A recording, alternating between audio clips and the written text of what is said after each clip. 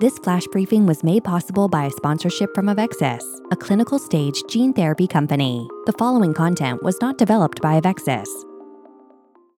Today is Monday, August the 12th, 2019. I'm Michael Morale, Director of Multi-Channel Content for SMA News Today. The Canadian province of Ontario has expanded publicly funded access to Spinraza to cover SMA types 2 and 3. The decision specifically covers the following pre-symptomatic patients: patients with SMA for less than 6 months with 2 SMN2 copies and symptom onset before 7 months of age, and also those younger than 18 years old with symptoms after 6 months of age and who have never been able to walk independently. All other patients are being directed to their clinicians to be determined on a case-by-case basis. This announcement follows the Ontario government's decision in November 2018 to provide access to SMA type 1 patients, which is the most common and severe form of the disease. Other provinces, Saskatchewan and Quebec, along with coverage to First Nations and Inuit people in Canada, have already granted broad public funding to Spinraza. This is in addition to 44 countries worldwide.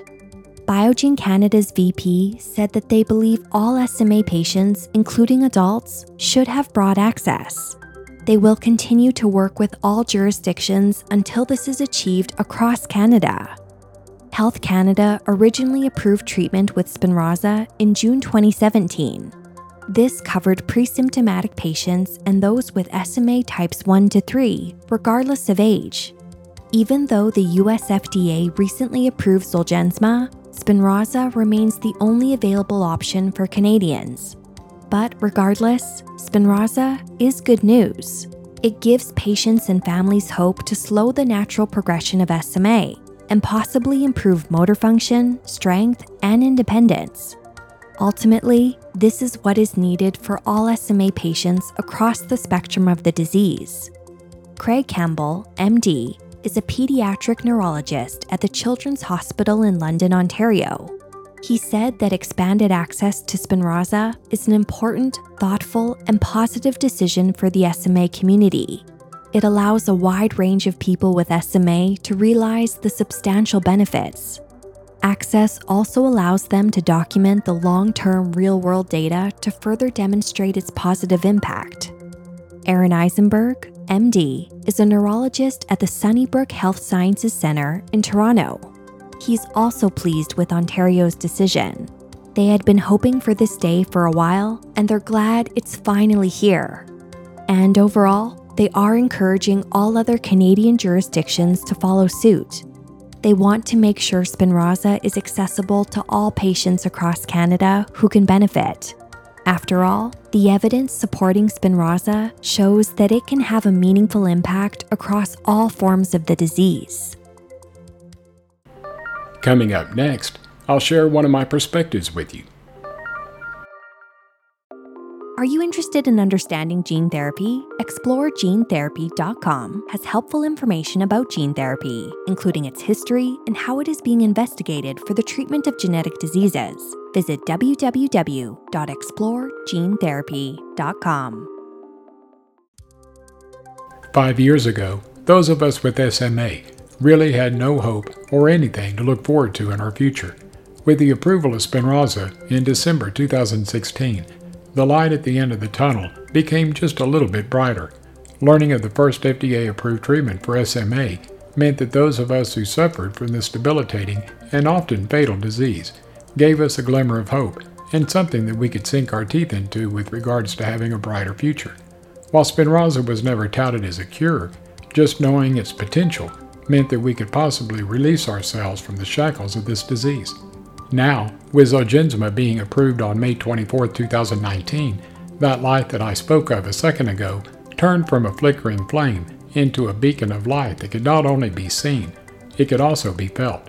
While Zolgensma has been called curative for infants and toddlers, those of us as adults are still waiting on what our future will hold for us. For me, Spinraza has kept me from getting worse, and I'm thankful for that. And this extra time that Spinraza has bought me makes me believe that a cure for SMA is in our not-so-distant future. Remaining hopeful is something that gives me peace of mind, because in life, if you don't have hope, it's awfully hard to look forward to the future. With hope comes with it a strong sense of security. The security that I'm speaking about has nothing to do with our safety as much as it does with our hope for a better and brighter future. While my parents taught me that I could do anything that I wanted to in life, I took this with a grain of salt, even as a child, because no amount of hard work would get me to the point where I would be as normal as my able-bodied friends.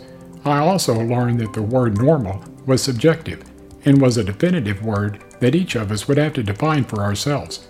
Normal for me was going to school, having a career, and living my life to the best of my abilities, knowing that this would probably be what I could expect for the rest of my life.